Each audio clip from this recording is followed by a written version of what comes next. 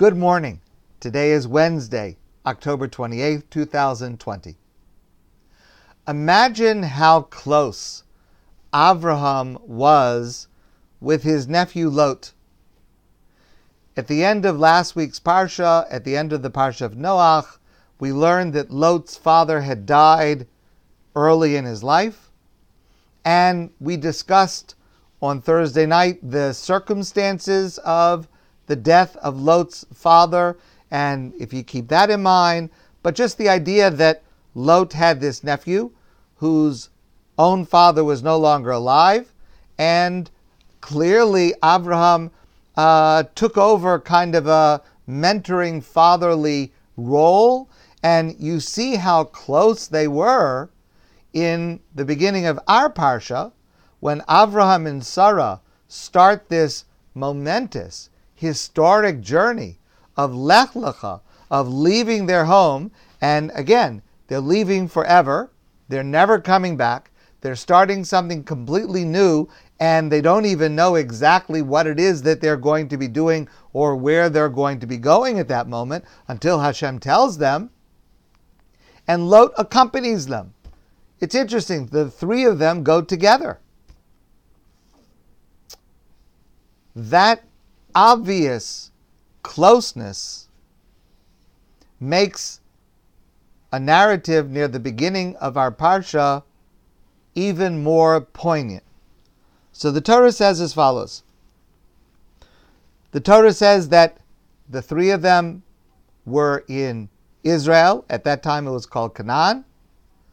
And they developed flocks, and they increased their possessions there. And the Torah says, "V'gam lelot haleches Avram, hayatzonu v'akar v'ohalim." Lot had his own shepherds and flocks and tents, just as Avraham had his shepherds and flocks and tents.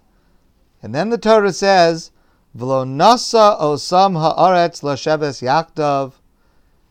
The land could not hold both of them. Ki hayeruchusham rav, because their wealth, the wealth of each of them had increased so much, v'lo yachlu l'sheves yakdav, they were no longer able to remain together. And so, the Torah then says, there was an argument between the shepherds of Avram and the shepherds of Lot. And then finally Avram said to Lot, let's not argue, we need to separate. You go your way, I'll go my way, and we'll separate into different places. Lot agrees. Lot decides to go towards the area of Sodom, which at that time was very fertile. And we know what happens to Lot in Sodom. First of all, what happens to Lot in Sodom in our Parsha, where he gets into trouble and Avram comes to rescue him. And then in next week's Parsha, much more dramatically, Lot is there at the time that Sodom is destroyed, and he has to run away. And we don't find any further rejoining or reconciliation between Avram and Lot within the text of the Torah. It is a split that continues for centuries. I've pointed this out before in the name of, I've quoted others who have said this, until Ruth, who is from the nation of Moab, who is a descendant of Lot, comes back and rejoins the Jewish people in a certain sense centuries later. That is a reunification of Lot and Avram. V'lo yachlu l'sheves yakdav, they could not dwell together. V'hi riv bein ro'ei mikne Avram ubein ro'ei mikne Lot. There was a strife, there was an argument between the shepherds of Avram and the shepherds of Lot. What was the argument about? Rashi explains, Rashi says that the argument was about where Lot allowed his animals to graze and pasture. Lot allowed his shepherds to take his animals to graze in any other field. Abraham's shepherds were upset with that because the fields did not belong to Lot. And for me to allow my animals to graze in your field, that's stealing. It doesn't belong to me. It's taking away something of value, and it's stealing. So the shepherds of Avram were angry with the shepherds of Lot because what the shepherds of Lot were doing was wrong, allowing their animals to shepherd in lands that did not belong to them. Lot's shepherds had a counter argument. Lot's shepherds said, listen, God promised this land to Avram. So even though it does not belong to Avram right now, it will belong to Avram, and therefore it is going to be ours, so we have a right to use it now, even though it has not actually formally been transferred to our ownership, but it will be our ownership, and therefore it's okay.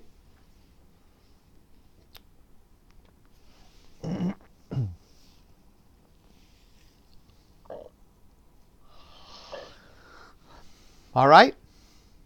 You could say that this dispute between the shepherds of Avram and the shepherds of Lot was a dispute about how to understand Jewish law. It's a dispute about halacha. Does Jewish law give me the right to use a field that I am going to inherit before I actually inherit it? Or do I only have that right once it comes into my possession? Okay, that's an argument in Jewish law.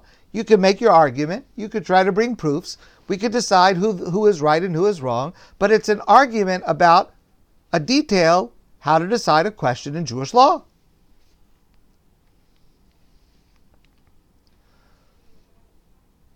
But Rav Dessler, one of the great scholars of the early 1900s, writes that this is a classic example of a very serious phenomenon.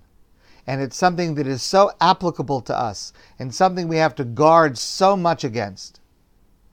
He says, often a dispute will start out as a matter of principle. We're arguing about something, and it's a principle. It's, what does Jewish law say? What is the right thing? It's a principled argument. There's nothing wrong with that. Our sages tell us, a machlokas l'shem shemayim, a dispute for the sake of heaven, a dispute about matters of principle, that is a perfectly legitimate thing. There's nothing wrong with that. We should vigorously disagree in order to figure out matters of principle, matters of law, matters of morality.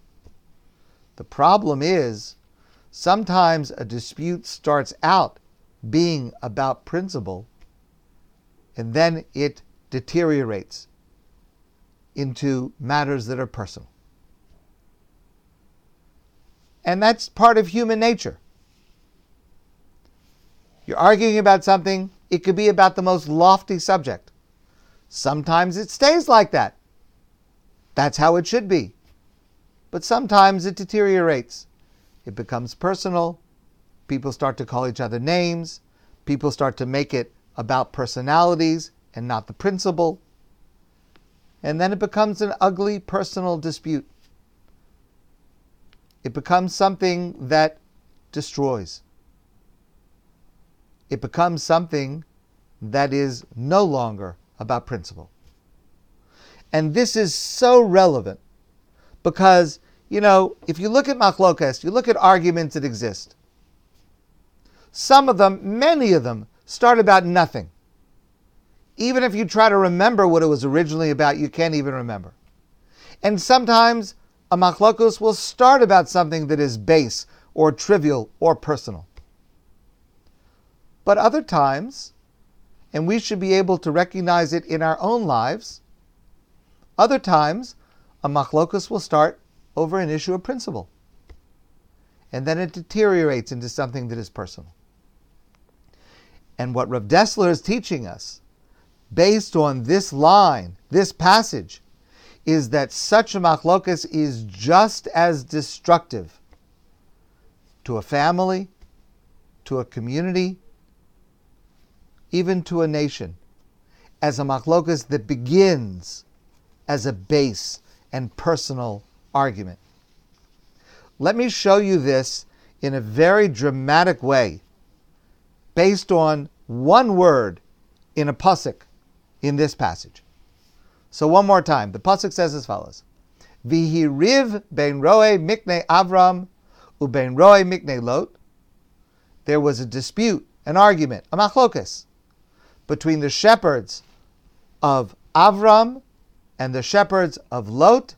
V'haknani v'aprizi oz yoshev ba'aretz. And the people of Canaan and the people of Periz, the Canaanites and the Perizzites, they were then living in the land. Now, that last part of the pasuk doesn't seem to have any connection. We're talking about a dispute between Avram and Lot. And like out of nowhere, the Torah says the people of Canaan were living there. Well, first of all, we know the people of Canaan were living there. It was called the land of Canaan. We know the Prizi were living there because they were one of the nations that were living in Canaan. By the way, the same phrase, Haknani v'aprizi yoshev ba'aretz, the same phrase that these two nations were living there, that had been stated just a little bit earlier. Of course they were there. That's where they lived. What has that got to do with the dispute between Avram and Lot? It seems like a phrase, a part of a verse that is completely in the wrong place. There was a great scholar, Yoshua ibn Sha'ub. He lived in the 13th century. He was a student of the Rashba, one of the great Spanish medieval commentators. And he explains this strange phrase, strange location of this phrase, by quoting an aphorism from the Talmud. The Talmud says, Tigra bin Achia, when brothers fight, Messias bin Nuchraya, strangers rejoice. When there is a machlokes between Jews, it unites and strengthens and encourages our enemy. The effect that machlokes has when there is a dispute between members of a family, a community, a nation, anywhere within the Jewish people, once it deteriorates into something that is base and personal, that strengthens our enemies. The pasuk means to say, Vihi riv ben roe mikne Avram or ben roe mikne Lot. There was an argument between the shepherds, the shepherds of Avram and the shepherds of Lot. Vaknani vaprizi oz yoshev baretz, and then meaning because of that, the Knani and the Prizi were strong and stable living in that land. The reason that other nations were able to safely and securely stay in the land of Israel, even though it had been promised to Avram, is because of the machlokas between Avram and Lot. And we see this repeatedly throughout Jewish history, and we see it today more than ever. It's such an important lesson for every single one of us. Almost always, machlokes is the wrong path. Even when it's for the right reason. And if we do have a dispute that is over principle, that is over a matter of Jewish law, that is over an issue of morality, that is permissible to argue about, we have to be so careful to guard that it does not deteriorate into a matter of personality and venom. Even Avram is held accountable for allowing the lofty dispute in a matter of Jewish law to deteriorate to something that became personal between himself and Lot. And as a result of that, the only option was for the two of them to separate. It's something we have to remember every single day. Machlokes is almost never the right way. And when it starts out lofty, it's got to stay lofty, because human nature is to try to take it down. My friends, I wish you a great day, a peaceful day, and I look forward to seeing all of you soon in